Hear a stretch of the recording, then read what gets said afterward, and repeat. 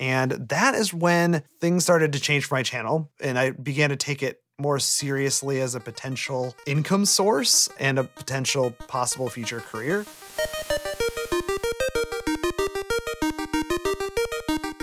If you are into city planning, you are going to run into City Beautiful in YouTube. But how was this addictive channel started as an off-project from an academic? And how do you balance academic life with being a YouTuber? I am Alex, and this is Genesis. You're going to have interesting answers to this question. You are a person of several hats, several things that you do in your life. So when people ask what you do for a living, what's your go-to answer? Which part do you go for? Yeah, so my go-to answer is that I'm a professor in the Department of City and Regional Planning over at Cal Poly here in California. So in which circumstances does the YouTube channel actually gets mentioned? Oftentimes it doesn't. I mean, after I tell people what I do, they might say, oh, what's city planning? Or they might, talk about city planning issues they have, like the traffic they deal with or something like that. And then from there, the conversation moves on, and I don't really have to get into the YouTube stuff. That moment has passed. Okay, so in which do you keep it a secret? Is this a thing that only your close friends know you're doing? So, yeah, sort of. So the weird thing about me is that I am a city planning professor with a YouTube channel about city planning. And what's weird about that is then all of my students, generally, when they come into the program as new students, have seen my YouTube channel and YouTube videos before. So I'm actually incredibly well known on campus for having a YouTube channel. But then when I'm outside of campus, actually, I'm not well known at all. I'm pretty anonymous, like most YouTubers, I think, are. But yeah, on campus, I have a certain level of notoriety, I guess, for the channel. That sounds extremely advantageous. Before heading into your story, just because I want to know, how does it feel that some of your students actually watch it? Does it actually help that they're like, oh yeah, I have watched this guy before and hyped for this class, or does it become a problem? It's not a problem. I'm happy that they watch the channel. I always encourage my students to go look for outside resources about city planning. And at least if they watch mine, I know that they're generally well-produced and well-researched. So that's a good thing. And when you go and actually teach, as a professor, you're the center of attention anyway. So in that respect, it's not that different. What gets a little bit stranger, I guess the interactions are, for instance, after my first introduction to city planning course this term, I had students come up to me and say, oh my gosh, I've watched your videos. It's so cool. And they're really excited to meet me in sort of a different way than students are excited to meet their professor. So that's a little strange. Again, something that really only happens on campus. Outside of campus, it's pretty normal. All right. So now we're going to start from the very beginning. And I'm curious already about how we're going to get to being a professor of city planning and actually having a YouTube channel. But where were you born? I was born and raised in Sturgeon Bay, Wisconsin. It's a small town on the lakeshore of Lake Michigan, about 45 minutes from Green Bay, but really about 3.5 hours from a truly major city, I guess, if you can consider Milwaukee to be a major city. I was about 4.5 hours from Chicago, which is truly a major city. So yeah, it's kind of strange, I guess, that somebody who would study city planning and become a city planning professor and have a YouTube channel about cities grew up in such a small town. Fair enough. And that actually begs the question, how did you get into city planning? Is this like a thing that was already sort of hinted at while you were a child that your parents thought it was something you would be interested in? Or is this something that developed later in life? I think my parents always thought that I would be like a politician or a diplomat or something like that. I really did always like government and politics and that sort of thing. But as a little kid, I would pore over maps. I loved maps so much. I'd open up the road atlas and just sit on the floor and look at page after page. I was also a big Lego kid, like so many people are. I really enjoyed building things. And of course, it didn't take long for me to start building cities. So that was sort of an early example of my interest in city building. Where I really sort of got turned on to the field of city planning was when in high school, a teacher of mine passed me a book outside of class. He just said, I think think you like this. It was my government teacher, because again, I was really into government. And the book was Natural Capitalism. And, it's a fine enough book by Paul Hawken. But what was really interesting to me about it was there was a chapter on Curitiba, Brazil. And it was about how its mayor, Jamie Lerner, who was an architect, really did some innovative things around bus networks and bus transportation and finding ways in an under-resourced city to really make a positive difference in terms of parks and other community resources. And it just spoke to me. It was amazing that someone could have such an impact on the daily lives of people for the better through something like city planning. It just really resonated with me, and I really wanted to do that myself. So the book was perfectly timed.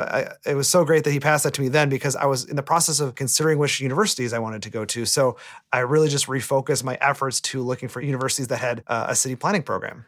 Wow, okay. It's impressive how often there's this one teacher that just listens to you and does something as simple as suggesting a book or something that just ends up changing someone's life entirely. It's inspiring when it happens. I had the opportunity when I was getting my PhD and doing my dissertation to thank my teacher for giving me that book, because it was truly him doing that and giving me the book changed the course of my life. In a really positive way. And it was good that I did that, because a few years after, he actually passed away. So I was really happy that I got to thank him and express my gratitude before he died. So, yeah. Oh, great that you had that chance. And so what university you went to at the end? So I ended up doing my undergraduate degree at Cornell University in upstate New York, and it was fantastic. It was a wonderful experience.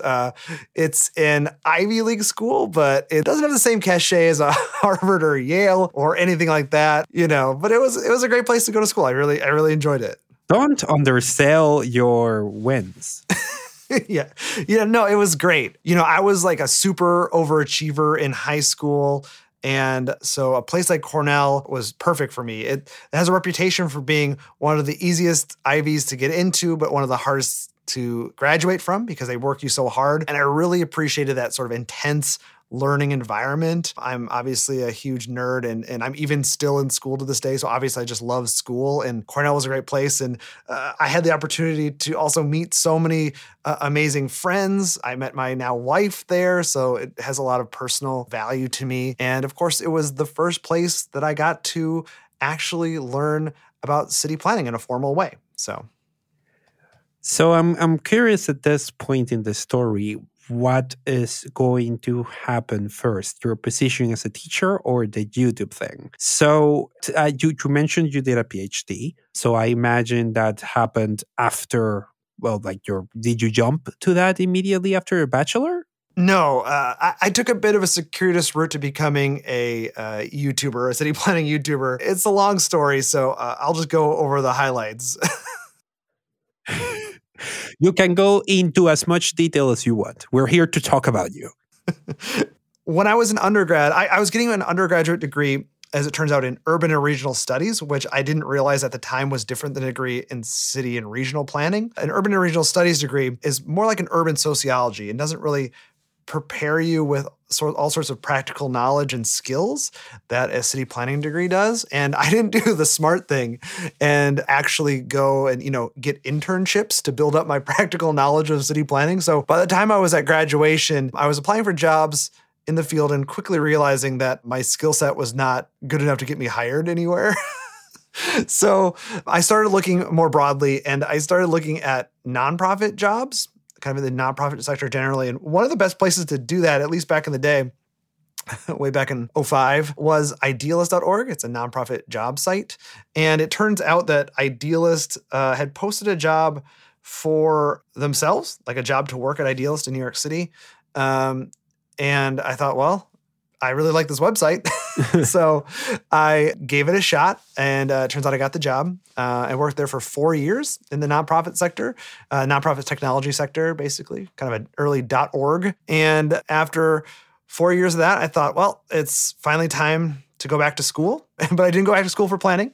I decided that I wanted to check out architecture and try out the design side of the built environment. Thought myself to be a designer. So I went and I got a master's degree in architecture from the University of Oregon. And about halfway through that degree, I realized that actually, while architecture is great, I love architecture, I still really do miss planning. And I think planning is my true calling. So I tacked on a second master's degree in city and regional planning at the University of Oregon. So, and the funny thing is that the University of Oregon, in most places, a master's degree in architecture is 3 years. And then, so I added on another year. So I was in graduate school for my master's for 4 years, which is, double what most master's degrees take you. So that was a long time to be there.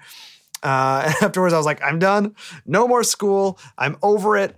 And I went and got got a job as a consultant land use planner. I became a city planner in Sacramento, California. So I worked on long-range comprehensive plans for communities throughout the northern half of California. It was a great experience. I think I learned as much in the professional world as I did in those 4 years of graduate school. But after a couple of years in that job, I did sort of miss the academic environment, to be honest. I really was lucky when I was in my master's programs to have some awesome opportunities to do really good research. And I was missing that in my professional world. And I also, sort of was daydreaming about classes I would teach someday. And I realized, well, if you're daydreaming about classes you're teaching someday, it probably means you want to be a professor. So I applied to the PhD program at UC Berkeley for city and regional planning, and I got in. And that's sort of how, at least I got to the point where, I was on track to become a professor. Wow. Okay. It's fascinating how you went from I am overeducated and I'm done with universities to I'm going to teach instead and just get back into the system. I know. I mean, that was even true after my undergraduate career. So when I was a senior, I did an undergraduate thesis, like a big final paper. And I hated it. It was terrible. And afterwards, I'm like, never again am I ever going to write anything as long as that ever again. And of course, I go and get a master's degree and I do a master's thesis. And after that, it was terrible. I'm like, oh my gosh, never again. Never again am I going to write something that long. And then I go and get a PhD and I write a dissertation. I finished that like just over a year ago. And I was like, nope, I'm done. Never again. And now I'm thinking, I could write a book. So you never know how things are going to go. Oh boy.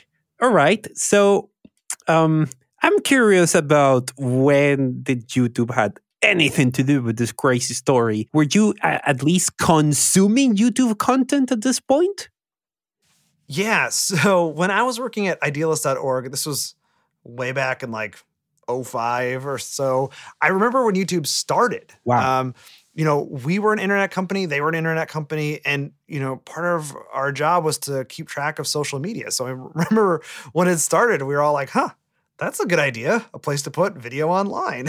And obviously that proved to be a good idea that everybody agreed was a good idea, and it's still around to this day. But more seriously, I sort of saw the possibility of YouTube as a vehicle for city planning videos back when I was a consultant land use planner in Sacramento. So this was after my master's degrees. And, I would often have the task of briefing community groups, stakeholder groups, committees, city councils, planning commissions about city planning topics. And a lot of what planners do is education. And this maybe is a shock to some people, but the people on boards and commissions and councils and things like that, they don't have a lot of planning knowledge. At least many of them don't. So it's the job of a planner to let them know, like, exactly what something like a complete street looks like, or what a healthy community is, and what these topics are. And, when I had to brief them on this, I had to spend like half a day putting together a PowerPoint presentation. And what I really wanted to do was just link them a YouTube video and let them watch that instead. It would have been so much easier. But back, this was in, 2013, 2014, there just weren't a lot of channels that were consistently posting high quality YouTube videos on the topic of city planning. So, so that's kind of stuck in the back of my head. I was like, okay, there's a gap here. And it wasn't until after I was in my doctoral research phase when I was at UC Berkeley, I taught an introduction to city planning class for undergraduates, which was just a fantastic opportunity. It was so fun. And I realized that a lot of this content that I was creating, these lectures and other classroom materials, they were great for intro students, but it was also interesting information that I thought a lot of other people would like to know. So, and I remember back to before when I sort of noticed that gap in YouTube's content. So I thought, well, may as well be me. Why not give it a shot? So my first video took me 4 months to make because I am absolutely not a video guy. I'm a city planning person. So it took me a long time to make that first video to get the skills, but I did it, and I posted my first video right around January 1st of 2017. Wow. Okay. Right. But you usually don't just post a video and things happen. Like, what was the reception to the original video? When did you actually started seeing random people online watching your content? Yeah. So I posted my first video, which, I'm still quite proud of. It's pretty good for a first video, and I don't cringe too bad looking back on it. And I released it to the sound of crickets. I mean, absolutely nobody watched that first video initially. I don't think the YouTube algorithm knew what to do with it or knew what the audience for this video was. And yeah, so it was like single-digit views for a long time on that video. And but I made a promise to myself. I was like, okay, I'm going to try to do this thing right. And I knew from kind of looking at resources about how to do a YouTube channel that putting out videos was important. Consistency was important. So I made a pledge to myself. I was going to make one video every month. And I've held to that for almost 5 years. But I started right from the get-go, and I did one video a month. So I think I ended up probably doing like 9 videos in the first 8 months. So a little bit faster than one per month.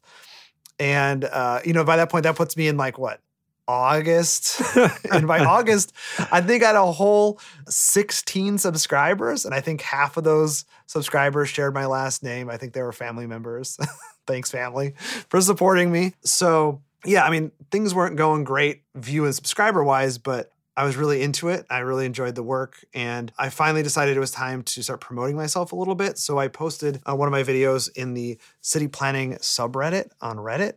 And that got me some traction, maybe after that, and after that month of like, say, September, I think I had a couple hundred subscribers, and I was feeling pretty good about myself, like 280, I think it was, or something. So that was great. And then I remember this moment like very, very vividly. So I was at a city planning conference, of course, in October. And, I was very focused on, the conference, but like I kept having to check my statistics because one of my videos was just like getting thousands of views per day instead of the usual 10 views per day or something like that. So I was blown away by the stats. Like I could not believe that thousands of people were watching this video. The video was, why did we build public housing projects? Like, why did we build the projects to look like that? And I guess it must have, piqued enough people's interest that the algorithm took a liking to it and started showing it around. And that was amazing. So I started getting thousands of subscribers, and YouTube did a great thing where it actually then started recommending my whole back catalog to that point, which were really of a pretty similar quality to the one that went off. And, now all of those videos have, hundreds of thousands of views. Thank you, YouTube algorithm, for going back and doing that. And so by the end of the first year, I had probably 20,000 subscribers, which I thought was phenomenal. I mean, I truly, truly went into this thinking that I would be lucky if I got 10,000 subscribers,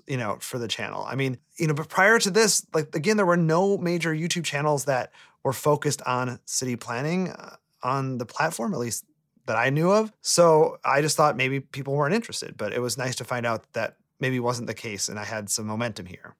Whew. At what point that both your work and sort of the passion and attention the YouTube channel was getting made it a part of your life that started like rivaling your actual day job? So I really think it started taking off in 2018. So that year after, I went from about 20,000 at the beginning of the year to maybe 50 or 60,000 by that summer. And that was the summer I went to VidCon. It was my first and so far only VidCon. And it was fantastic. I mean, it's always fantastic to go to a conference or convention and really meet people just like you. And to meet other educational YouTubers was just fantastic. And I was lucky enough to meet some folks from Standard who were great to meet. And we seemed to hit it off. And shortly thereafter, I was invited to join on with Standard. And that is when things started to change for my channel. And I began to take it more seriously as a potential income source and a potential possible future career. So yeah, so seeing those ads on the channel and sort of increasing revenue, it became clear that like, oh, this is a real thing. And it was doubly great because I was, again, a PhD student at that time, and my stipend was, quite low. So, and my wife worked in the nonprofit sector, which is great, but it's not a super lucrative career. And a couple of years before that, we had just had our second kid. So, having that extra money was pretty nice. And it meant that, as kind of revenues started increasing, that, like this could be at least a supplement to our income and help me sort of finish my PhD with a little bit of a nest egg instead of just totally broke. And yeah, it eventually became a situation where, it could be a viable second career option. So yeah, I credit Standard for, making this channel a viable, sustainable enterprise. So looking towards the future, do you see yourself using the channel to just potentiate or supplement more of your career as a professor or as a city planner? Or do you see YouTube taking control over more and more of your usual life? What's a realistic thing that could happen? And what's the more ideal thing that you actually want to happen? Yeah, that's a good question. That's actually a question I was considering a lot about a year and a half ago. So it was like January, February of 2020. And I was finishing up my dissertation and I was, the channel was doing really well. And I felt like I was on a trajectory where it could become a full-time job. I could become a full-time YouTuber, in the near future. And that was great. But again, I was finishing my dissertation and I thought, well, I should at least try and see if I could become a professor. I put in all this work. I don't know if people know this about the academic job market, but it's very cutthroat, very competitive. There aren't many positions and quite a few applicants. So it was no guarantee that I would, get a job. And I felt confident knowing that there was a plan B out there, that I could be a YouTuber. So I put my applications out there. There's maybe 10 jobs in the entire United States that I felt like I was really a good fit for. I was super spectacularly lucky to get 2 job offers, which was just, again, I was so ecstatic that I had the opportunity to have 2 job offers. And one of those job offers was here at Cal Poly. And I felt like Cal Poly was just such an excellent fit for me. I felt like they really got me. They got the YouTube channel. Cal Poly is well known for being a phenomenal teaching university. So it's not an R1 research institution like many big state schools or Ivy League schools or things like that, where the professors really spend a ton of time doing research. It's really a lot about teaching here. And they understand also that there are different ways to have an impact on the profession than just publishing journal articles. And they saw and they got, again, this YouTube channel having this impact on the field. So it just felt like a really good fit, like I said. So I said yes to Cal Poly, and I'm really, really happy to be here. I really feel like that I can do both. And honestly, I sort of feel like, a YouTuber that goes full time, a lot of the time, they are looking for ways to sort of expand their reach, or, maybe they start a second channel or start a podcast or find other avenues to express themselves or produce content. And for me, I sort of have that here at Cal Poly as a professor. Instead of starting a podcast, I am, delivering content to students. So I'm preparing lectures, doing research, and presenting the information in a lot of the same way that, a YouTuber would do, just, to a more intimate audience here in a classroom. So I get to speak to millions or thousands, depending on how the video does, of people on YouTube. And then I get to advise future California planners here at Cal Poly. So I really feel like in some ways it's actually just an extension of the same job. Yeah, definitely. Okay, so I have a specific question that I think you are very qualified and also very good to answer. Yeah. One, if there's anyone listening that happens to be into the academic world in a highly specialized field and is considering taking sort of replicating some of your steps and using YouTube as a way to potentiate some of the knowledge that they already have under research, what will be your advice to them? Because just to put an example out there, my significant other is an academic, and I cannot tell you how many conversations we have had about like, oh, this thing in your dissertation, this could be a lot of really interesting YouTube videos. Like this is like a daily thing in my household. So I imagined this, now listening to you, I realized that this might be more common than I had previously assumed. So what knowledge will you share with people? I think that any successful YouTube channel or YouTuber really has 2 major ingredients. First of all, they have a passion for a topic, right? I'm sure your significant other, of course, has a passion for their topic because they're getting a PhD in it, right? So, and of course, I have a passion in city planning that I spend time teaching it in the day, and then I go and make videos at night. Like, I just have such a passion, I can't stop. But you also then need to have a passion for actually making the videos, like the video making process. And, as I'm sure you know, making YouTube videos can sometimes feel like a bit of a grind. But you still find joy in it. Like, it's still enjoyable to do. And, so having those two ingredients is really important. And again, I think that anybody who, is in the academic world probably has at least the passion, and it's worth trying to see if they also enjoy making the videos too. So when I started making YouTube videos, I wasn't sure if I was going to show my face on camera. In fact, my first video, I'm not on camera at all. But I thought to myself, well, again, I don't know if this YouTube channel is going to get big or anything. I'd be lucky to get 10,000 subscribers. But at the very least, on the academic job market, it would be nice to be able to show these videos or put it in my CV to show that I'm passionate about this topic. And I really like it so much that I'm making these videos. And, maybe having my face on screen would sort of help people associate my face with, again, that passion. So that's actually why I'm an on-camera YouTuber, because of that initial decision that I really wanted to show my face for potential employers in the academic job market. So, again, at the very least, for those of you in academia, I think it's worth trying to make a video or two, again, just as a way to show your passion for teaching and the subject. And, I don't think it can hurt you in the academic job market. It certainly worked out okay for me, at least. Excellent. Well, thank you very much for sharing your very unique journey into YouTube with me. Yeah, no problem. Thanks for having me. I'm a big fan of the podcast, so it's my honor to be on. Thanks again.